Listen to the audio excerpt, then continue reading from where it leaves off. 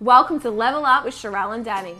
We're here to help you take your health, fitness, and mindset to the next level. It's time to level up. Hello and welcome to today's episode of Level Up with Sherelle and Danny. Today we are talking about how to grow your glutes. It's all the rage at the moment is glute development. And it's so funny because even I remember, 10 years ago in school, in high school, it was not popular or a good thing to have thick thighs and big glutes. I've always been quite lower body heavy. I didn't have the muscle development there, but I used to absolutely hate it because I couldn't fit into skinny jeans properly. Yeah, absolutely. I remember everyone in high school, it was kind of the cool thing to be sporty and athletic and just, I don't know, a lot has changed and our awareness has changed. All shapes and sizes are beautiful, but I feel as a society, we are becoming more accepting of that. Yeah. And, you know, as you said, you used to not like your legs, but now you're embracing it. And I love seeing your posts and it's really cool. Yes, there's still not a brand of clothes really that fits like jeans. But we'll get there one step at a time. At least we've sort of accepted everyone's shapes and size for what it is. So that's really cool. I'm excited. Yeah. Yeah, 100%. And, you know, we were talking about the trend in glute development and having, you know, quote, thick thighs and where it came from. So, you know, knowing that really renowned females like Beyonce and J-Lo and Kim Kardashian and Nicki Minaj as well. That clip. Anaconda, that film clip. Wow. That was raunchy when it came out because it was a few years ago, but now you've got like Cardi B bringing out her songs and that's, you know, that's just dominates everyone. I've got my little nieces singing WAP. Like, no. So funny. So funny. You know, when you actually look up the lyrics, you're like, wow, some of this stuff's filthy. But anyways, they've really set the theme for, I guess, popularizing glutes. And it's a great thing. Like what we said, everyone of shapes and sizes, it doesn't matter.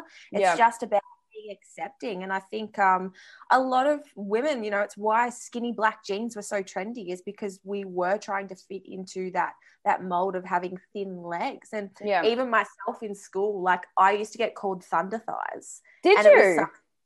And it was something that I absolutely hated my legs probably because of, but now I almost wear it with a badge of honor. Good. You should. You've worked hard for those bloody thighs. Seriously. Enjoy it. But yeah, it's the evolution. Pardon? So I'll break a melon. Yeah.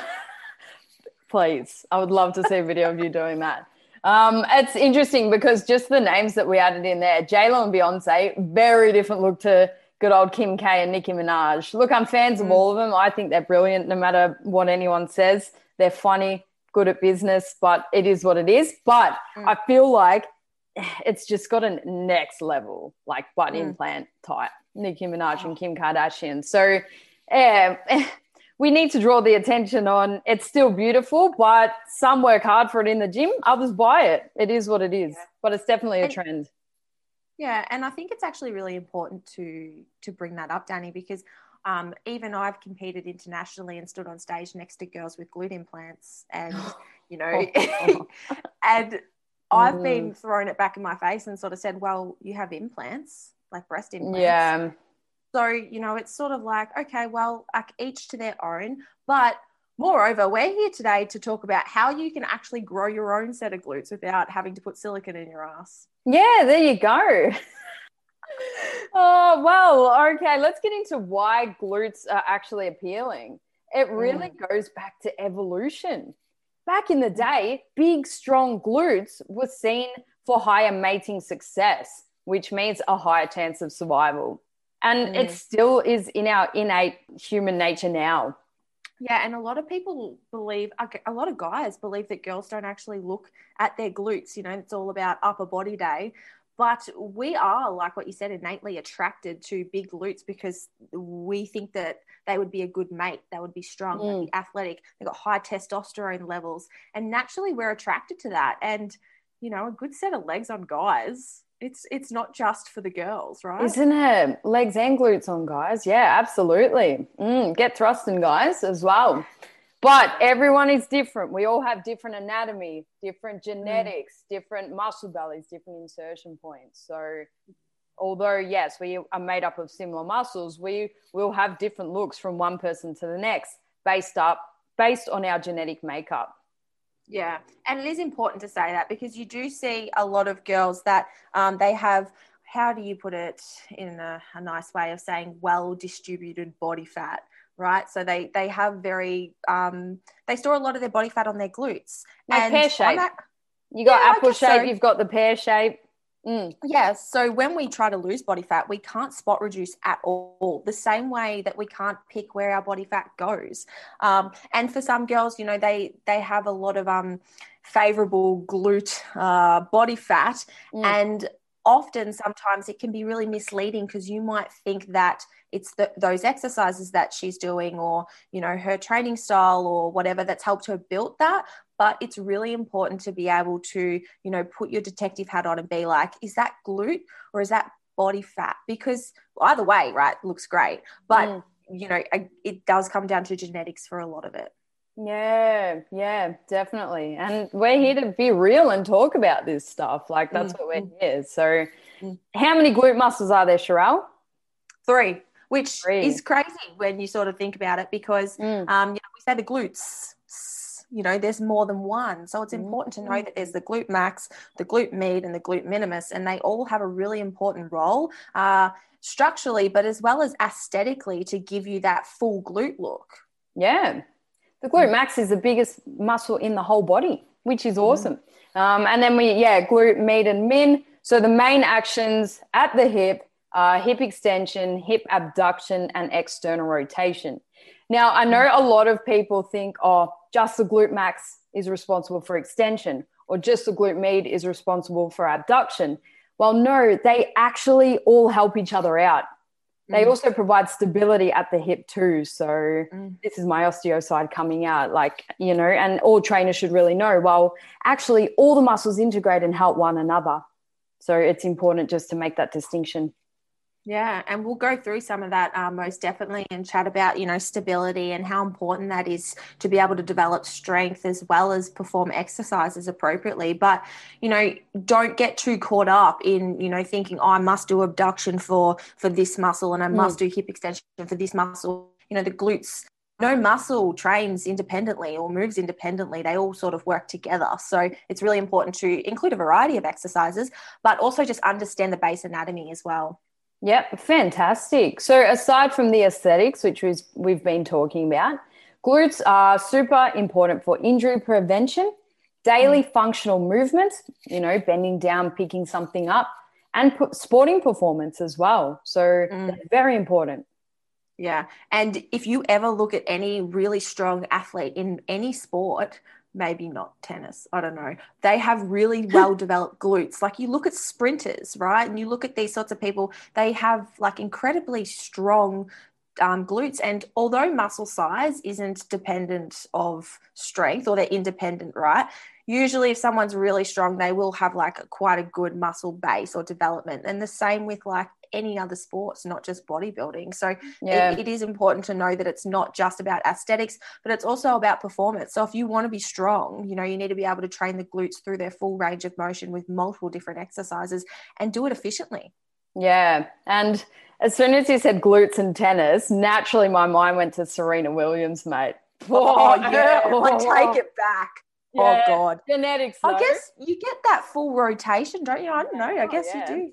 Printing off. Well, then there we go. Glutes in every sport, but particularly like I used to run a lot, which I've spoken about. I used to like froth over the sprinters' legs because I would look at endurance athletes and very different physiques, usually because of nutrition and probably their style of training as well. But when you look at sprinters, like their legs, the female legs on them, my goodness. Yep.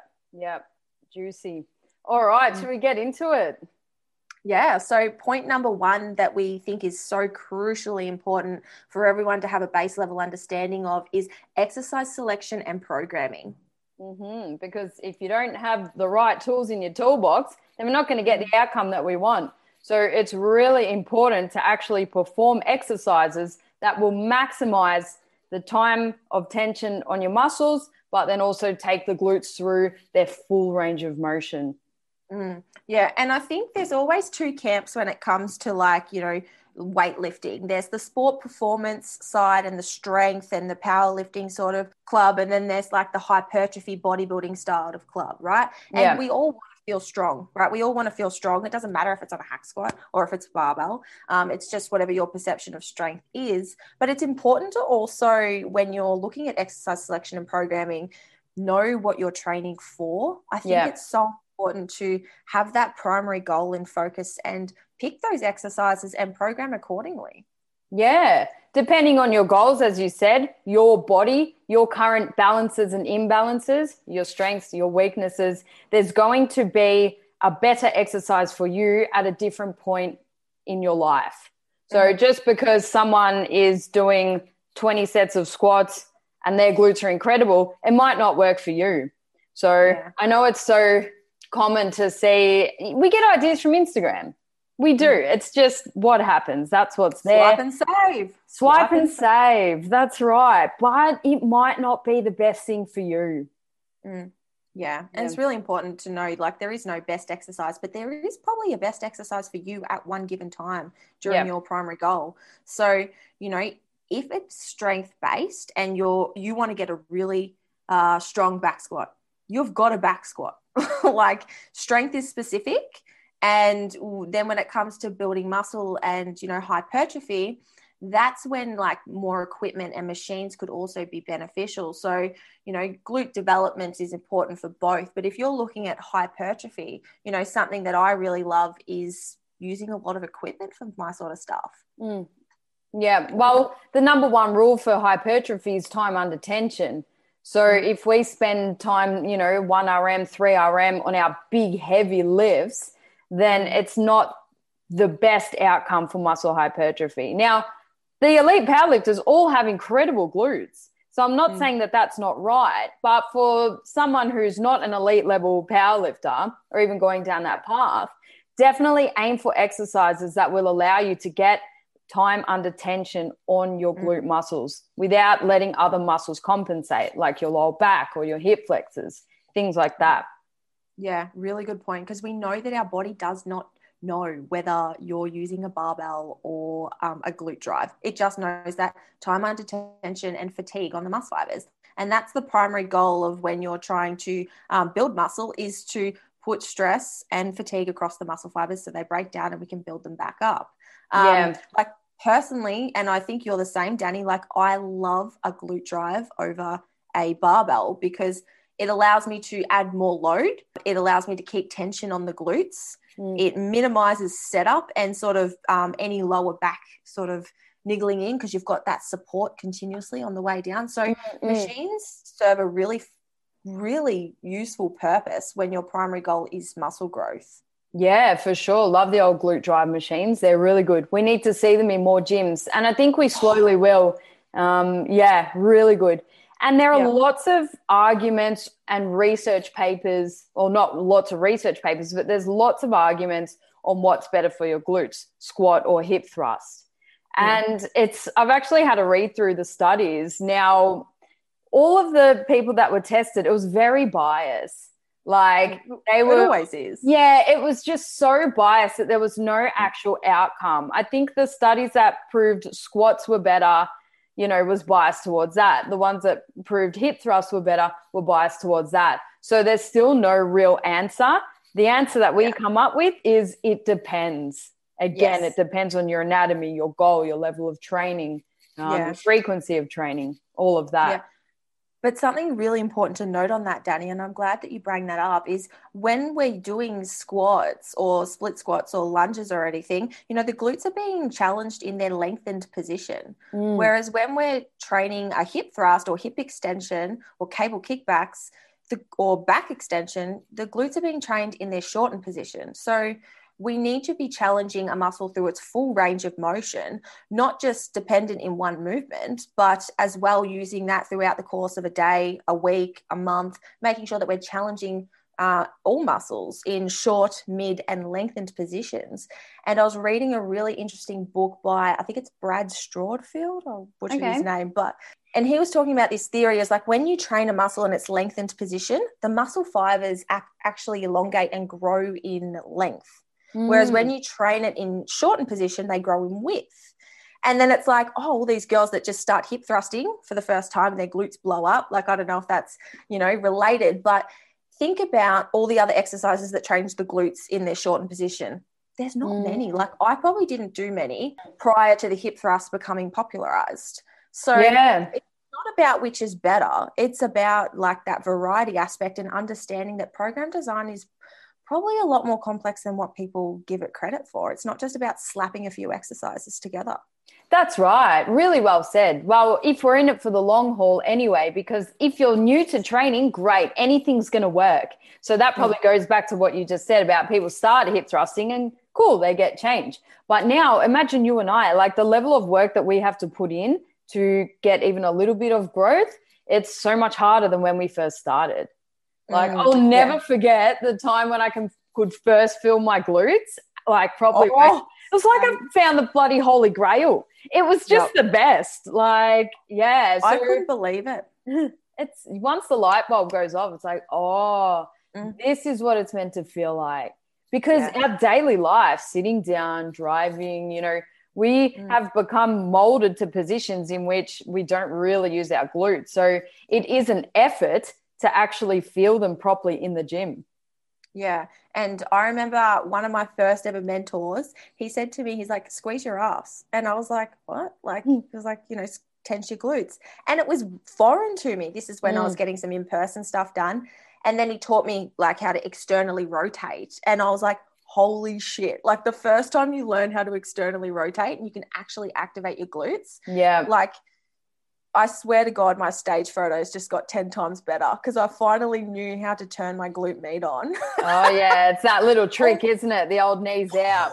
Yeah. But it's not knees out. It's screwing your femur. It's like, I think some people just turn their feet out rather than like actually screwing into the floor. Yeah, for sure. Definitely. So we will talk about technique, actually. Let's get into that.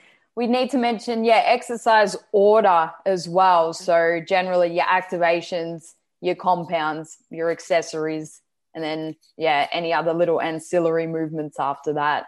And people throw burners on at the end. What's your opinion on burners, Sharelle? I know that you always have something to say about burners at the end of a workout. Yeah, I'm just not a big fan of booty burners or glute burners, whatever you want to call them.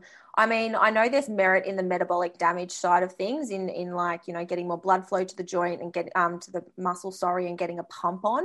But more often than not, I feel like I see a lot of people including too much volume or too much pump work at the expense of actually progressively overloading and applying load to their primary movements. So, they definitely could serve a purpose.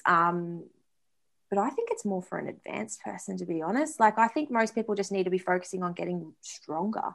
Yeah, for sure. I think if someone is still learning how to train properly and at full capacity and they only go about 70% in their actual workout, a burner would be okay for them because they didn't really maximize themselves at the start. But if you dominate every set, every rep to full capacity, there's no point finishing with a burner because you're just going to, really just overdo it with the volume. But if you've kind of gone and you haven't really pushed too hard, whether you're new to it or a little bit scared, all right, finish with a little bit of a burner to feel like you've got a pump.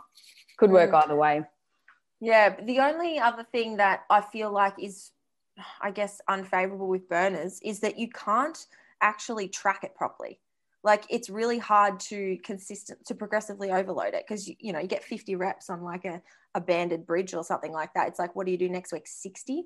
Like, how do you apply progressive overload? And that's why I don't see it too practical for people that are a bit more advanced. Like what you said, maybe with the beginners, perhaps using it, I could probably see merit in that. But, I just think if you're on like a back extension, and I guess it depends on what you classify as a burner. Do you know what I mean? Like I do 25 reps with a banded back extension. Maybe that is a burner for someone. Yeah. Yeah, everyone is different. But we can't get mixed up between burners and activation. So burners would be, taking it to fatigue. It could be 50, 60, 100 reps, as you sort of mentioned earlier. But activation. Now, this is such an important part of a workout. It's not the part of the workout that's going to get you muscle growth. By all means, no, we must load the muscle still. However, if we activate the glutes first, we are less likely to use the muscles that are used to compensating instead of our glutes. So most of us would use the lower back instead, or the hip flexors instead, quads, even hamstrings.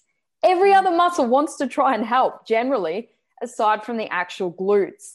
So if we activate the glutes first in a way that doesn't bring on the lower back, quads, hamstrings, or hip flexors, then we prime ourselves to actually use those muscles in our training program, in the bigger lifts. So activations are so important.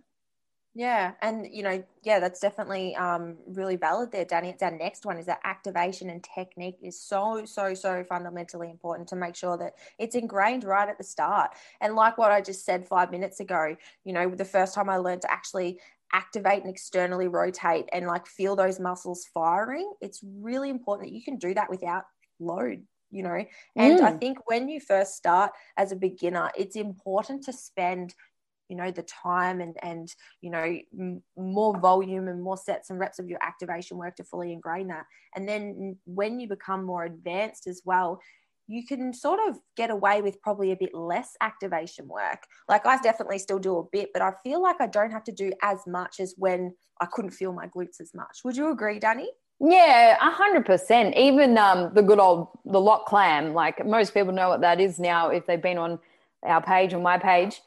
A lot of people still couldn't even get that to feel it in their glutes. So I would have to regress them, either a straight leg abduction, so lying on your side, bringing your leg out, or a banded abduction, sitting down. So there were two exercises needed before the clam. So, but then as you get more advanced, you get used to it. You don't need those other two. You just go bang straight into your one of choice. All right, cool. On to the next. So you work out your little routine and streamline it. So you're right. Yes. The more advanced you get, the less time you actually have to spend on it. But you must earn that right, as we do with everything. Yeah, I love that, because like what we've spoken about in the past, I used to spend quite a significant amount of time on my warm-ups, and that was important to me because otherwise my sessions weren't as good, and I knew that was a limitation. It was potentially my activation. Then as I've become more confident and I guess more of that intermediate style trainer, I've just got this routine that I can just jump in and do my walking lunges and do my cable work and just get a few things done and then get into my warm-up sets and feel those muscles contract quite efficiently and not get any of the issues that I used to have in the past. But nothing comes without work. And like what you said, Danny, you must earn that right. And if you are getting any pains or niggles or struggling, you need to regress to progress sometimes. Yeah, for sure. All the time, really. Like there's no point in pushing through if you've got a sore knee, pushing through your squats or whatever, or your lower back.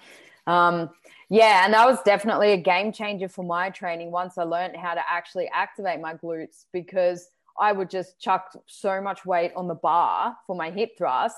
Yeah, it would move and I got lots of likes, but my lower back really got developed. Like I never injured myself, but I would always feel it working. And my glutes weren't developed. My lower back was, particularly on the right side, because I'm not as strong, or I wasn't as strong in that right glute. So then my right lower back took over. And then I actually had to regress. I ended up with like 40 kilos on a barbell and a band to really just take it right back, feel each rep properly in my glutes, nowhere else.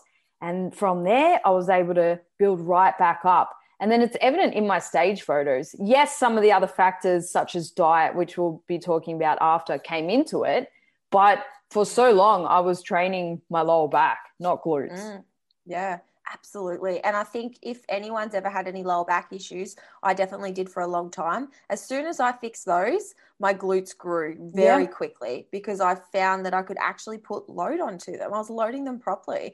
And, injuries happen for us, not to us. Sometimes they're lessons, and we need to be like, okay, I'm going to take this on board and spend that time doing the hard work, because if you're getting any pain in your lower back, you know that your glutes are not going to be taking the full load or the full capacity that they could.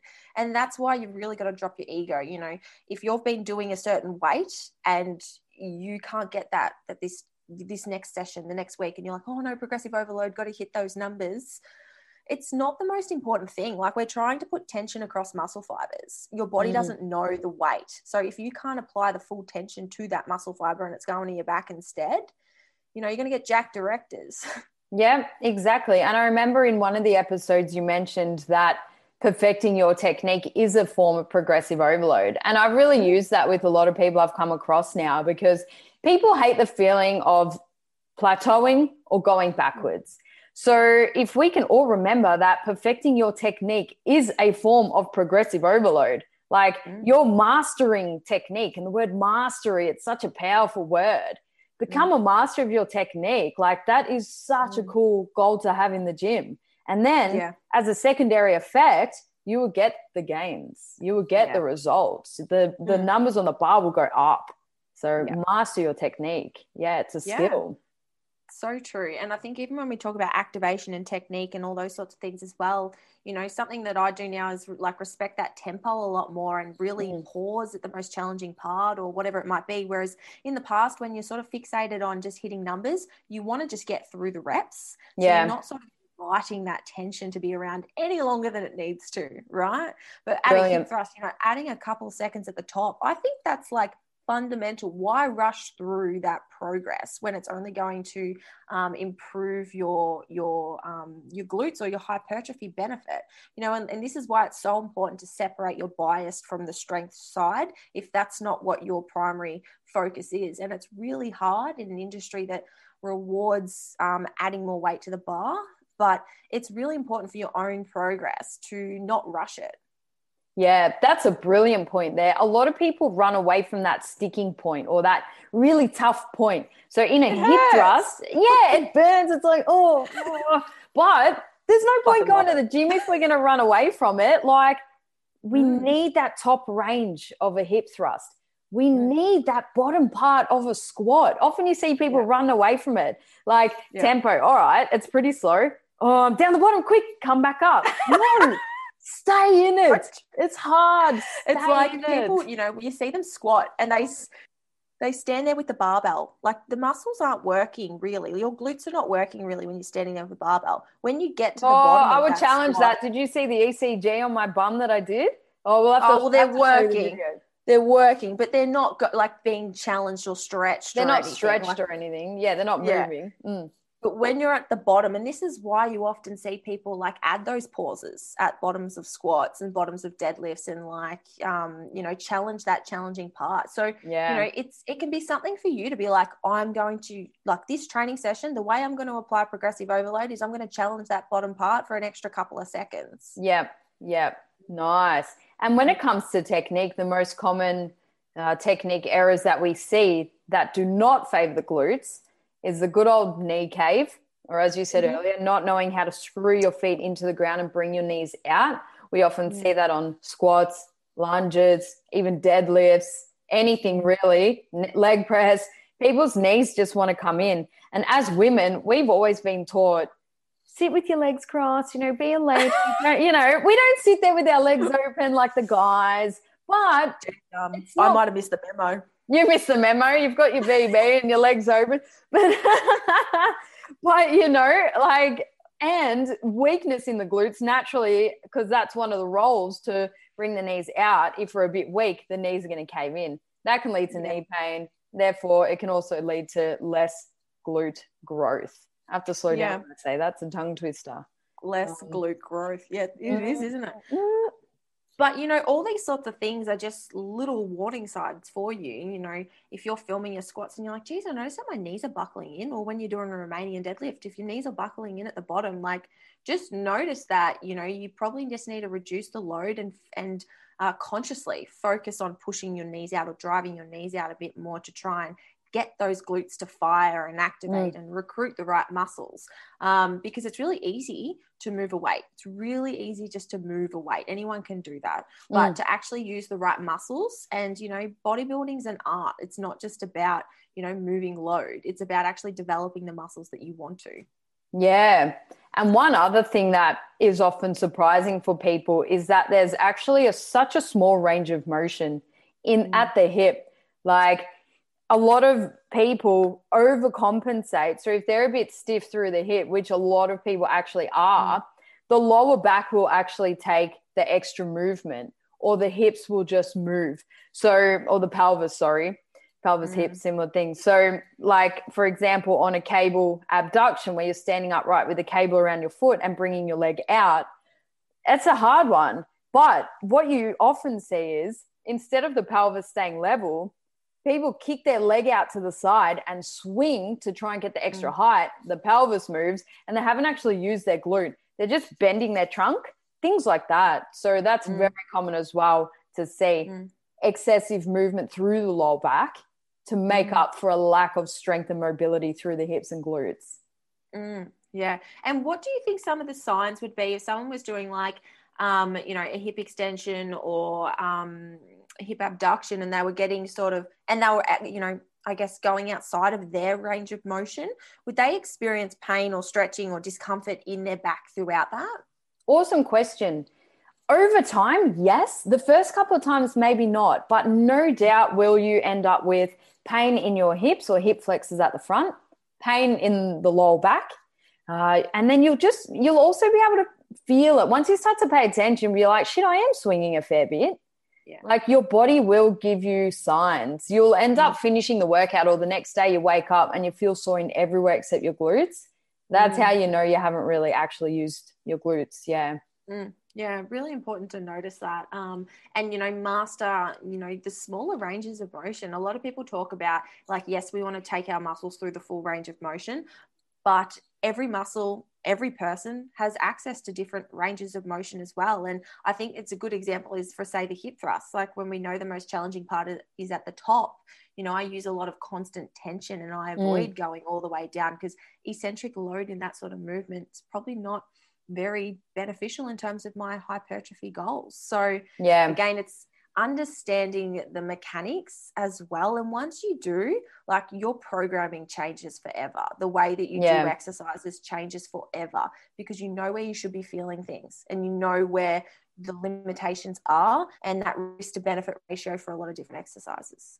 I love that. And it really comes back to being self-aware. Okay, how does this exercise actually feel? Oh, what happens if I turn my knee out a little bit, or I screw my foot into the ground a little bit more, or put my body on this angle? Like, we all have a set of guidelines of how an exercise should be done, but we should also know that it is only up to us to know how it really feels.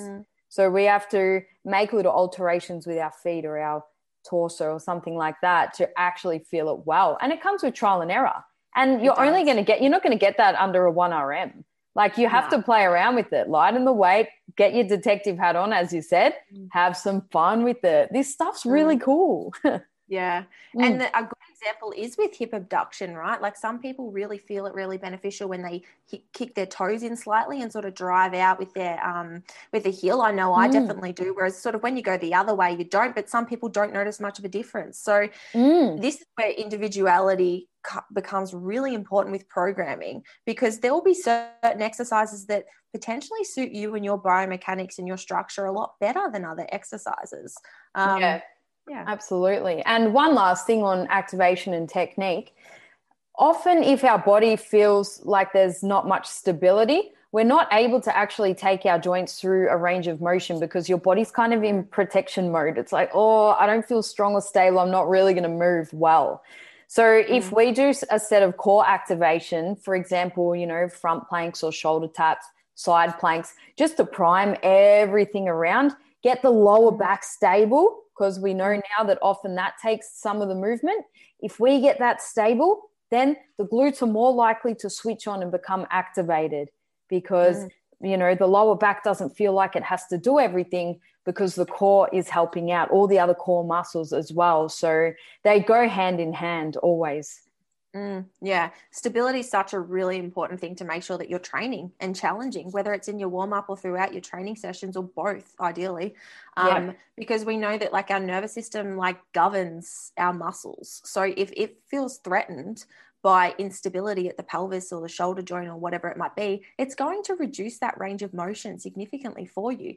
And I remember the first time I started understanding this, Daddy, right? It was funny. I was an orthopedic nurse at one stage in my history. Were you? I had no idea. Yeah, I used to scrub in at theatres. Horrible. I've got a very strong stomach from it. But yeah, when I would notice, so you do all their pre-ortho stuff with them in the theatre before they'd go in. And then as soon as they'd have the general anaesthetic, right, their legs, like you could literally like limbs everywhere, right? And it made me think, how come they can get access to this range of motion when they're unconscious, but not in the holding bay? I didn't get it.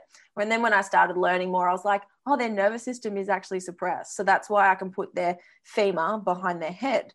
And that's why, you know, when our nervous system feels safe or is not present, i.e. when you're on a general anaesthetic. Well, the pain receptors wouldn't be there either, so they wouldn't be able to say, ow, that hurts.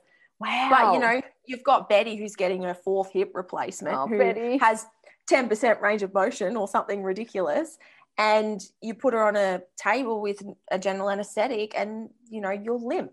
You're very limp. So that's interesting. It's important to understand how, like, our body is so cool. It's you know, all the systems integrate together. Yeah, that's really cool. Hopefully Betty doesn't need any more surgery after that one. Look, 10-year expiry date. She's probably back in. Oh, God. See, do your activations and train well with perfect technique, and then you won't need surgery like Betty. Yeah, bloody poor Betty. And moving on to something that I love drilling into people. I feel the passion there. Is under eating.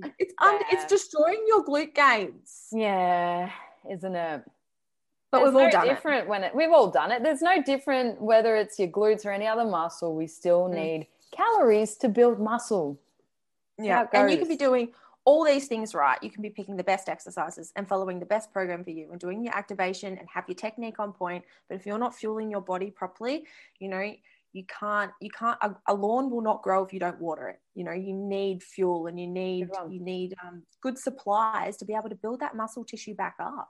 Yeah. And we've definitely been through that. I know we've both come from sporting history where you were running and playing tennis as well. I was playing tennis, but we didn't end up like Serena Williams because she was probably eating a lot more than us, hey? Oh yeah, 100%. And you see a lot of sports, right? Like even CrossFit, they really do respect, I guess, food as fuel. Whereas I think a lot of body composition sports, it's not, or a lot of general gym goers, it's sort of perceived that, oh, well, to stay lean, I must eat less. And it's like, there is some truth behind it. Like, of course you need a calorie deficit to lose body fat, but you can't live in that state. And I think as well, like what's glorified is being lean. People don't see the building phases and it's a shame. So, you know, we all have to go through letting go of our 6-pack and getting stronger and focusing on actually building so that when we want to diet, our body does what it's supposed to. Yeah. And I was reading a study about this a couple of months ago, and it is easier for a new people training, just get it so good. Like, it is easier for a new training person or a person who's new to training, to lose fat and build muscle at the same time. But then the more advanced you actually get, it's a lot harder and you don't have as much wriggle room. So, yeah, you can get away with it at the start. And we're not here to say, when we say let go of the 6-pack, it's not like, don't let go of everything and put on 10, 15, 20 kilos, depending on your body type. Some people hold it better than others. Well, you can still do it conservatively, but you can't be shredded and lean if you're trying to build muscle. Yeah. And it is a tough pill to swallow, you know. Recomposition is something that's really sort of probably not well understood or researched as well, like that ability to be able to build muscle and lose body fat. We definitely know that it is very, very, very easy for beginners to go through because anything is a stimulus and it's just going to grow. The more advanced you become, it's definitely more challenging. And it's like saying, you know, you want to go to Sydney, you know, of course you could walk there, but it's going to be a hell of a lot quicker if you drive. So, you know, just eat more calories when you're building and then go through structured dieting phases where you can shift your focus. But, you know, I will say that, like, I don't classify myself as an advanced trainee at all, but I can recomp quite easily when I'm ticking all the right boxes. And I can put on a decent amount of muscle mass just by eating at maintenance and even sometimes in a deficit. But you've got to have all your, you know, everything in order. You got to really know what you're doing. You've got to have meal timing down to a T. You've got to have stresses. You like, it's not just about, oh, well, you know, I can diet and grow. No. Like everything else has to be a priority. And, you know, when you're dieting, the goal is not building as well. And I have quite a good foundation of muscle mass. So, you know, I'm not, if I was like, you know, 10 kilos lighter and didn't have that, there's no way I'd be trying to do that in a deficit or even probably at maintenance. Like I'd probably commit to a bit of a surplus. Yeah. And you do get those 1%ers who genetically they can just look at something and they put on muscle. But for the majority of people, you're right. It does come down to meal timing. It does come down to all the small details, which we did actually talk about in our advanced flexible dieting episode for anyone who wants to go back and listen. But it does take the right food choices as well. When we're talking about building, yes, there's more room to go out and have your favorite treats. And I'm not going to say cheat, I'm going to say treat. But, you know, you still want to have food that's going to nourish you. And as we say, you are what you eat. Cool. You might have to eat food that will actually fuel you rather than just aiming to be in a surplus. Depends how you want to go about it. Yeah. And, you know, there's periods of the year where I definitely sit in a 5 to a 10% surplus, not even just physically, but metabolically. It's really important to sort of challenge your body and not let it adapt too much. You know, I'm really adaptive. So, you know, I can eat quite a lot of food and not gain a huge amount of body fat, but it's, again, like it's so much more effective to just put your body in either an anabolic or a catabolic state, depending on what you're wanting to do. Yeah, definitely. Like, I've had a year off between shows and then another one 18 months, and my befores and afters, there's so much difference there. So if you are a competitor as well, and I know only a small minority are, but for anyone wanting to go through a transformation, like, you do need to take time of less intense training, really still be smart about it, as we've been saying this whole episode and in all of our episodes. And you need a period of eating in a surplus. That's how people get the befores and afters. Like, I took a year off, intense training, put on body fat, 5, 6, 7 kilos, but did it in a way that, you know, it didn't completely change my whole outlook. Yes, I hold it around my stomach and hips more because I'm a woman, but it's all part of it. But then you get to also explore, okay, cool, I'm getting stronger now. And you do notice that you are growing. But yeah, so it has to be done if you are to do it well. Yeah. And you can't fear the weight on the scales. You know, I know a lot of people do, and I used to be one of them as well. And, you know, I was told in the past I shouldn't gain more than 5% of my stage weight. And that stuck with me because I was like, that's sort of like 3 kilos. Good joke. You know, the first time I competed, I'm like 15, 20 kilos heavier than that now. So if I stuck there you go. Are you really? See, the number always sounds more than what it is because you don't look at it all. No, even this time last year, I'm 10 kilos heavier than what I competed at. And the October show, jeez. A lot of people say, oh, she put on 10 kilos, she blew out. And I'm like, look, there's 10 kilos and there's 10 kilos. So, you know, don't put like a number on your own progress. And moreover, you know, I took a period of time off from even like focusing on the scales. I was like, my body does not want to sit in this weight range anymore. It doesn't. It was fighting me. So then I was like, okay, put yourself into a good state, eat at maintenance, train hard, see what happens. And, you know, like I'm like 10 kilos heavier now, and I've just grown a lot between shows. So it's really important to not let scale weight hold back your progress. You know, coaching's important for this because it's going to screw with your head. It's really going to. But, you know, that was a big barrier for me to overcome, was like, holy shit, like I'm so much heavier than I've ever been. Yeah. But I'm better than I've ever looked. So, you know, it's not a weight loss sport. Yeah, brilliant, brilliant. And it is important to still have goals. Like I feel I hate not having goals. Like a lot of us do. We're just that personality type. So as well as putting on weight and having the goal to, yes, grow your glutes for the sake of this podcast episode, but one of my goals was to get my cycle regular again, and I had to put on weight. Like I remember when I started to be able to feel a little bit more around the stomach, and yeah, it's shit. Like it just is. But I changed my wording towards it and my frame of mind to, yep, we're getting ready now to bring my cycle back. Like this is good. This is a body that will be able to have children one day. Things like that. It's what you tell yourself about your body. Now that the cycle's back and then summer's coming again, and now that lockdown's open, I'm like, all right, Danny, we can rein it in a little bit. But, you know, I'm so grateful for this time off and putting on the extra kilos, because so many amazing things got to come out of it, you know? So it's just how you frame it. But to draw us back to this, you have to eat if you want to grow. Yeah. And a lot of the time as well, a lot of females, and I hate to be sexist, but a lot of females generally really underestimate their maintenance calories. And I don't know what it is about 1,800 calories, if it's been on like every meal plan that everyone's ever gotten. But look, the chances that 1,800 calories are your maintenance calories is probably small. And more often, if you're training 4 or 5 days a week, it's a friggin' hell of a lot bigger than that. I don't care if you've got a desk job. Like it's probably a lot higher if you tried to push it. I just think that more often people are like, yeah, this is my maintenance calories. It's like, have you challenged that? Have you tried to increase it? Because just because you're maintaining weight, people sort of think, oh, when I start eating more, I'm going to gain more body fat. And like I said, it comes down to the scales. Again, it's like not all weight gain's equal.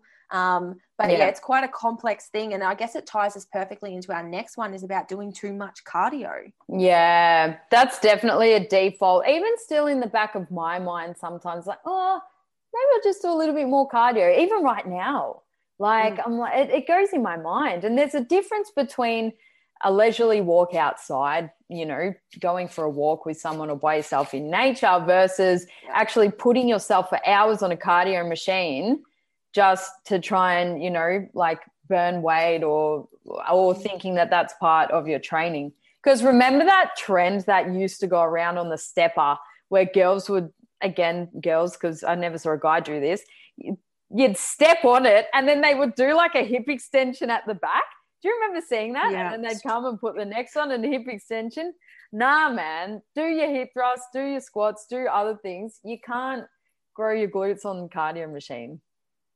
Again, it's like trying to walk to Sydney. Like pick your tool and I would bloody walk to Sydney now. I miss there, but no, it would take me so. If we were allowed to walk to Sydney, I'd walk, but different story. Take the car or drive. Get there.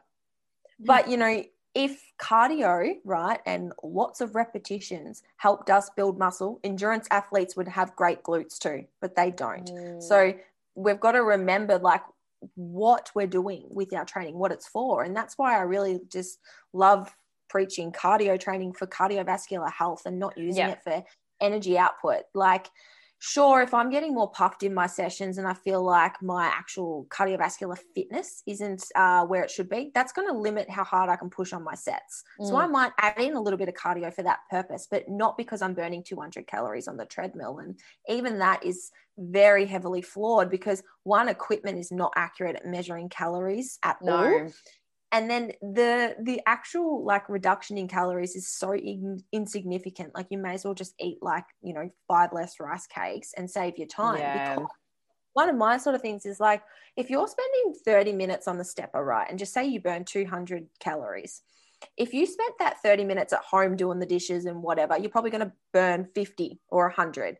So like, it's just a waste of time, in my opinion. Obviously, if you're getting really lean and you're playing with really fine details and numbers and you've got like no food to play with, then yes, it could be a tool. But for majority of people, you know, cardiovascular training just needs to be looked at it for that, improving blood flow, improving recovery, improving general health and well-being and general activity.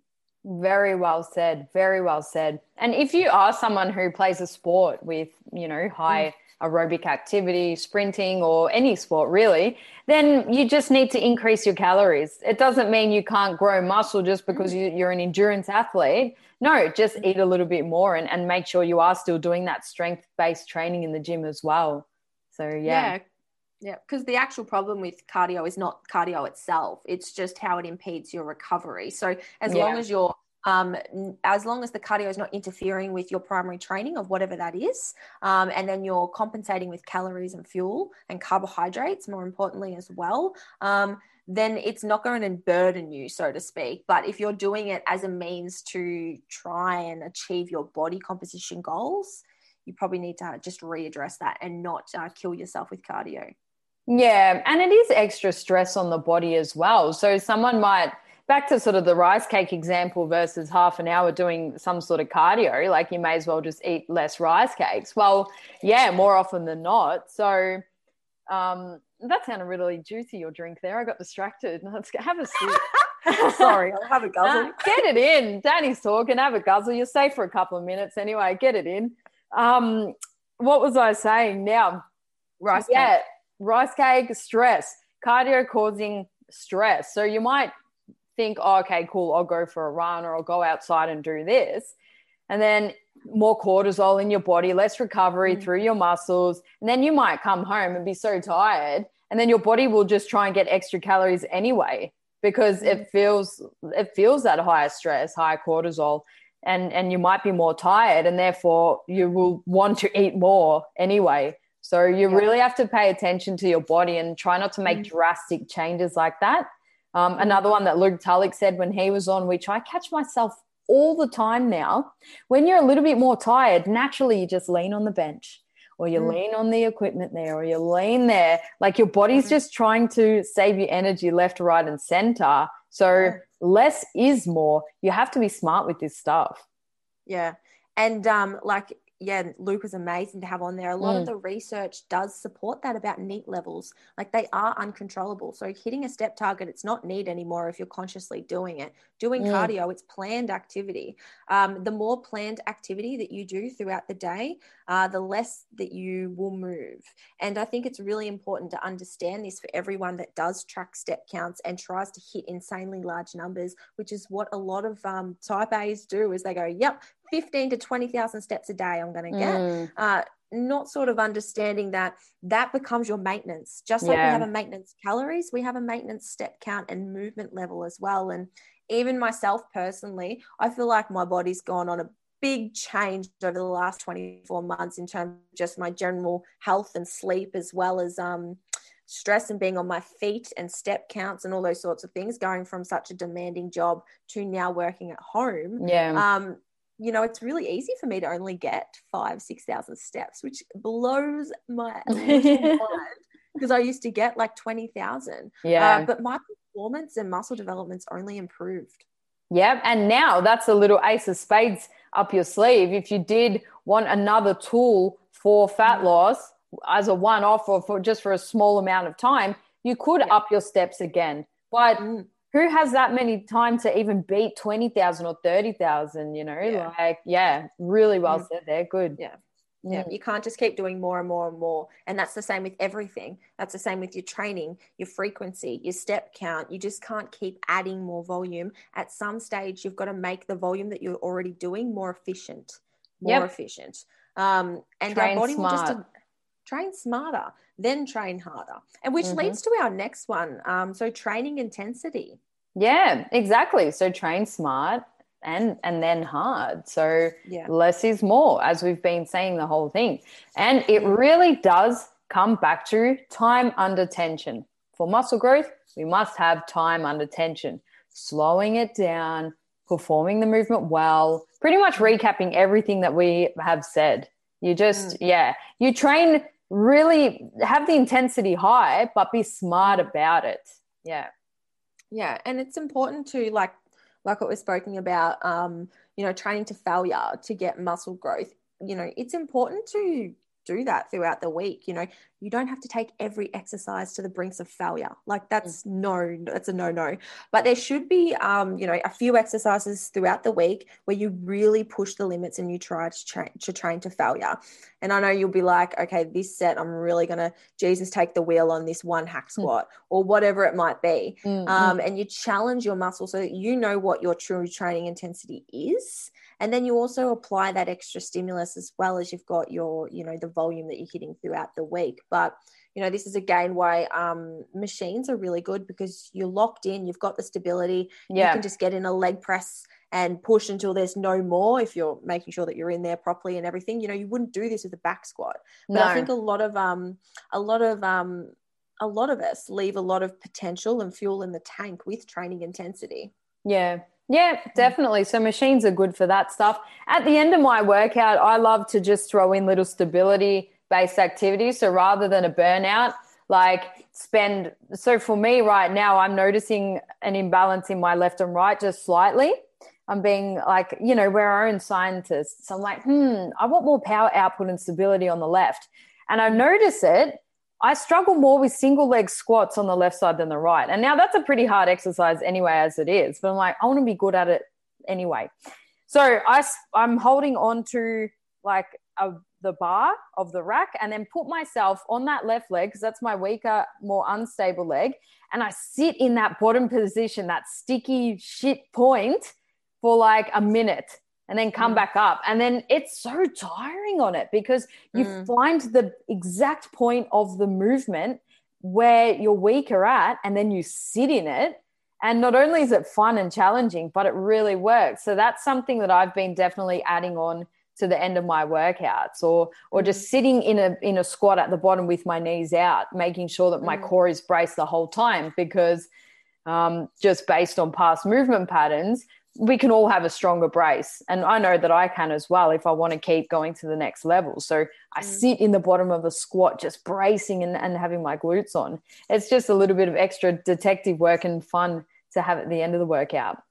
No, it's a really good point. And I think it probably comes under the activation technique banner, but a lot of people struggle with, you know, training their glutes because they can't breathe and brace and contract their diaphragm properly and coordinate their rib cage with their pelvis rather than moving all this shit independently. And you see it all the time on hip thrusts, back extensions, lunges, like every exercise. Pretty much everything.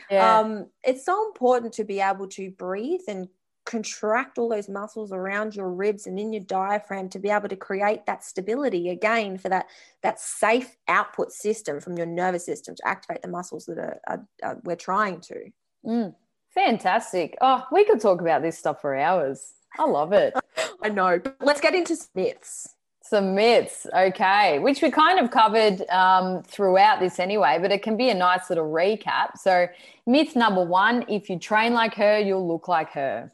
So we know that that's false now. Genetics, training experience, it all comes into play on that one. Yeah. And, you know, it's, again, what we said right at the start, just because someone's doing a certain exercise doesn't mean that you're going to get the same body as her. You know, a lot of those things come into place, and it's really important to be like, does she have well-placed ass fat? Because, you know, just says it straight up. Do you know what I mean, though? It's important to be like, well, is it the exercise? It's never the exercise. It's never the exercise. It's the way you do it, and it's the programming and the activation and the technique behind it. It's not nutrition. It's everything. It's everything that we're spoken about. One that grinds my gears that I see people posting about is growing glutes without thighs. Like they might post a workout and being like, growing glutes and not thighs. It's really hard to do that. And who wants to do that? You know, if you're actually applying a lot of load, your quads are going to get some of that stimulus. So, you know, if you're only doing isolated exercises, you're going to limit the potential that you can actually grow your glutes to begin with. Yeah.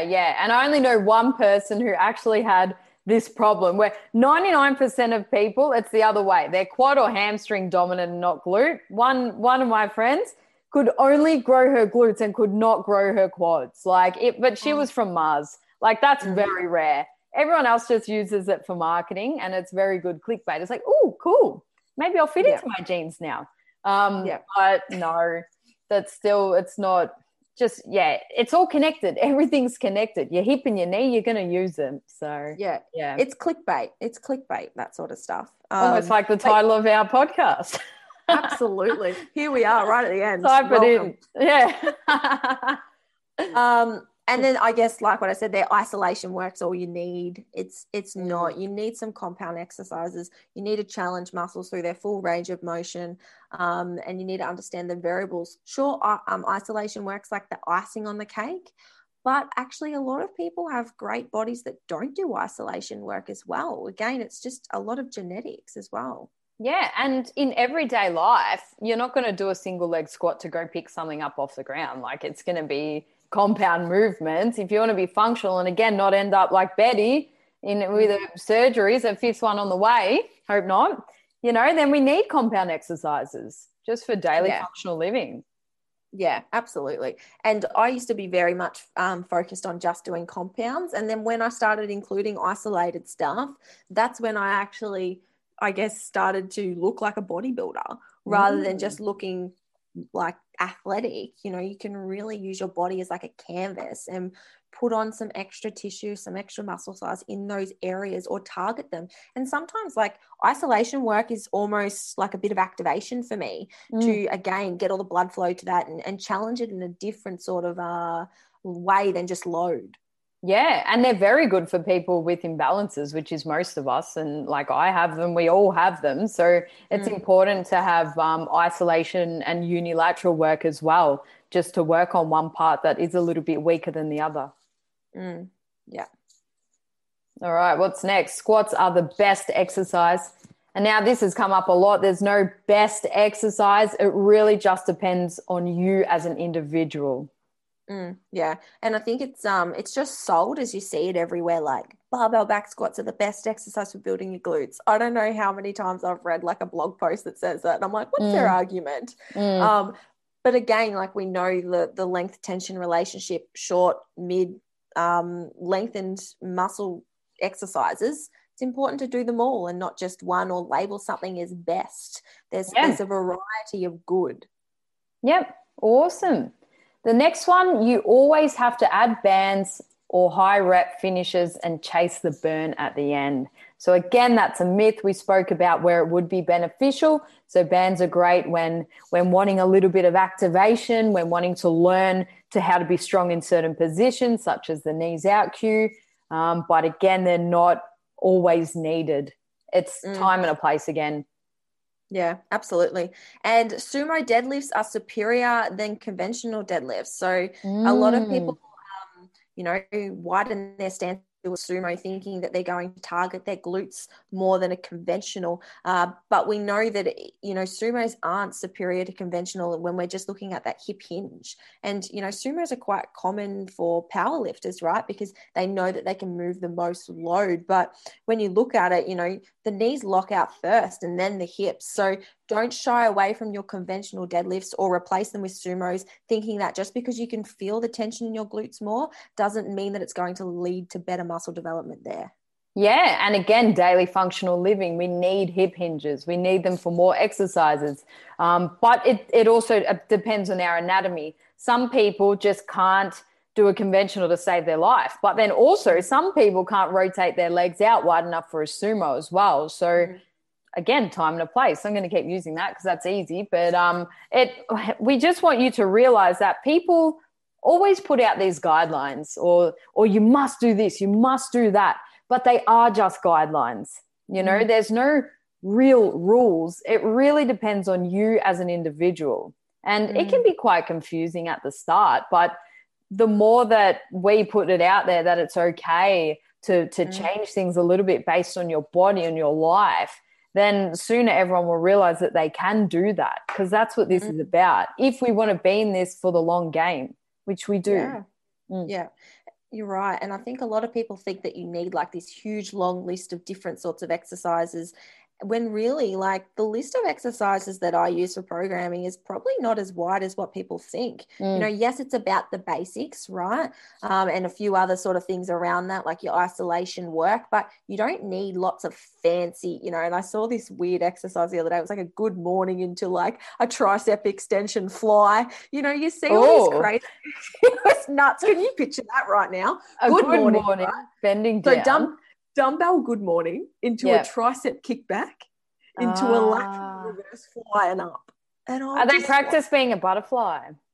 Fucking know. So they're butterfly training. But you see all these fancy exercises, and you just got to master the basics at the start, and you can play around with things like supersets, exercise order, load, intensity, range of motion, and tempo, rather than having to substitute out and go through skill acquisition for a lot of stuff again, and then be able to get into the hypertrophy stimulus. So don't overwhelm yourself with too much exercises, or broaden your library too wide before you've mastered all that basic stuff. Absolutely. Well said. And our last one is training like a power lifter, because that, that strength training component is heavily popularized a few years ago. And I think a lot of lower backs have served a purpose, because girls look at that and idolize those figures and think, okay, to look successful and to be successful, and to embody that styled person, I too have to lift that much weight. And it's just not the case. These people have been doing it for decades. Like, they have mastered their skill, mastery, spending thousands and thousands and thousands of reps on the same movements. But even I work with a lot of powerlifters, and a lot of them, if they have neglected a link in the chain, everything is amplified when you're lifting that heavy weight. So if you've got one glute not as strong as the other, it's going to come out in your heavy lifting, whether it be squat or deadlift. Your lower back will take over, or your knee will cave in, so you'll have knee pain. So everyone needs to do the principles that we spoke about, exercise selection, activation, perfect technique, no matter what kind of training you do, powerlifting, bodybuilding, or playing sport. It's important across the board. Yeah, and over time, we want to aim for progressive overload in terms of the amount of weight that we can use on an exercise. But don't, take it with a grain of salt. Like, if you're not feeling 100%, there's so many factors that come into play when it comes to training. It could be the time of the day, could be nutrition, could be stress, could be activation. There's so many other variables. And don't force yourself to hit a number or try and push yourself with a certain number if it's not feeling right. And I know it can be hard, because you feel like, oh, well, I haven't progressed this week, but that's just not the case. Your muscle doesn't know the difference. Yeah. Really well said. What a way to wrap it up. That's great. That was fun. Yeah, it was a good one. So, we hope that everyone, should we do a little bit of a recap on sort of maybe some of the principles? So we spoke about exercise selection and programming being so fundamentally important for being able to develop your glutes as well as any other muscle, really. Incorporating activation at the start of your workout to make sure your glutes are going to work to their maximum capacity, and having perfect technique for the same reasons. And are we taking in turns? Why not? Under eating. So the importance of making sure that if you're doing the work in the gym, you're giving your body enough calories to be able to actually build muscle tissue from the work that you're doing. Don't burn the candle at both ends. And not performing too much cardio. Again, that is going to increase stress on the body, decrease recovery, and therefore your muscle growth. So if you are playing a sport or are in a position where your steps are high or your cardio is high, make sure you eat more food. And training intensity. So also make sure that, you are only leaving a few reps in the tank, because you want to make sure that the volume that you are doing is not junk volume, and that you're training with enough intensity to tell your muscles to actually grow from the stimulus you're putting on them. And that's really it for today. So we hope that you've taken some key takeaways from this episode and that you did enjoy it. And of course, if you do, please do take a screenshot, tag myself, tag Danielle, and tag the Level Up podcast. Thank you.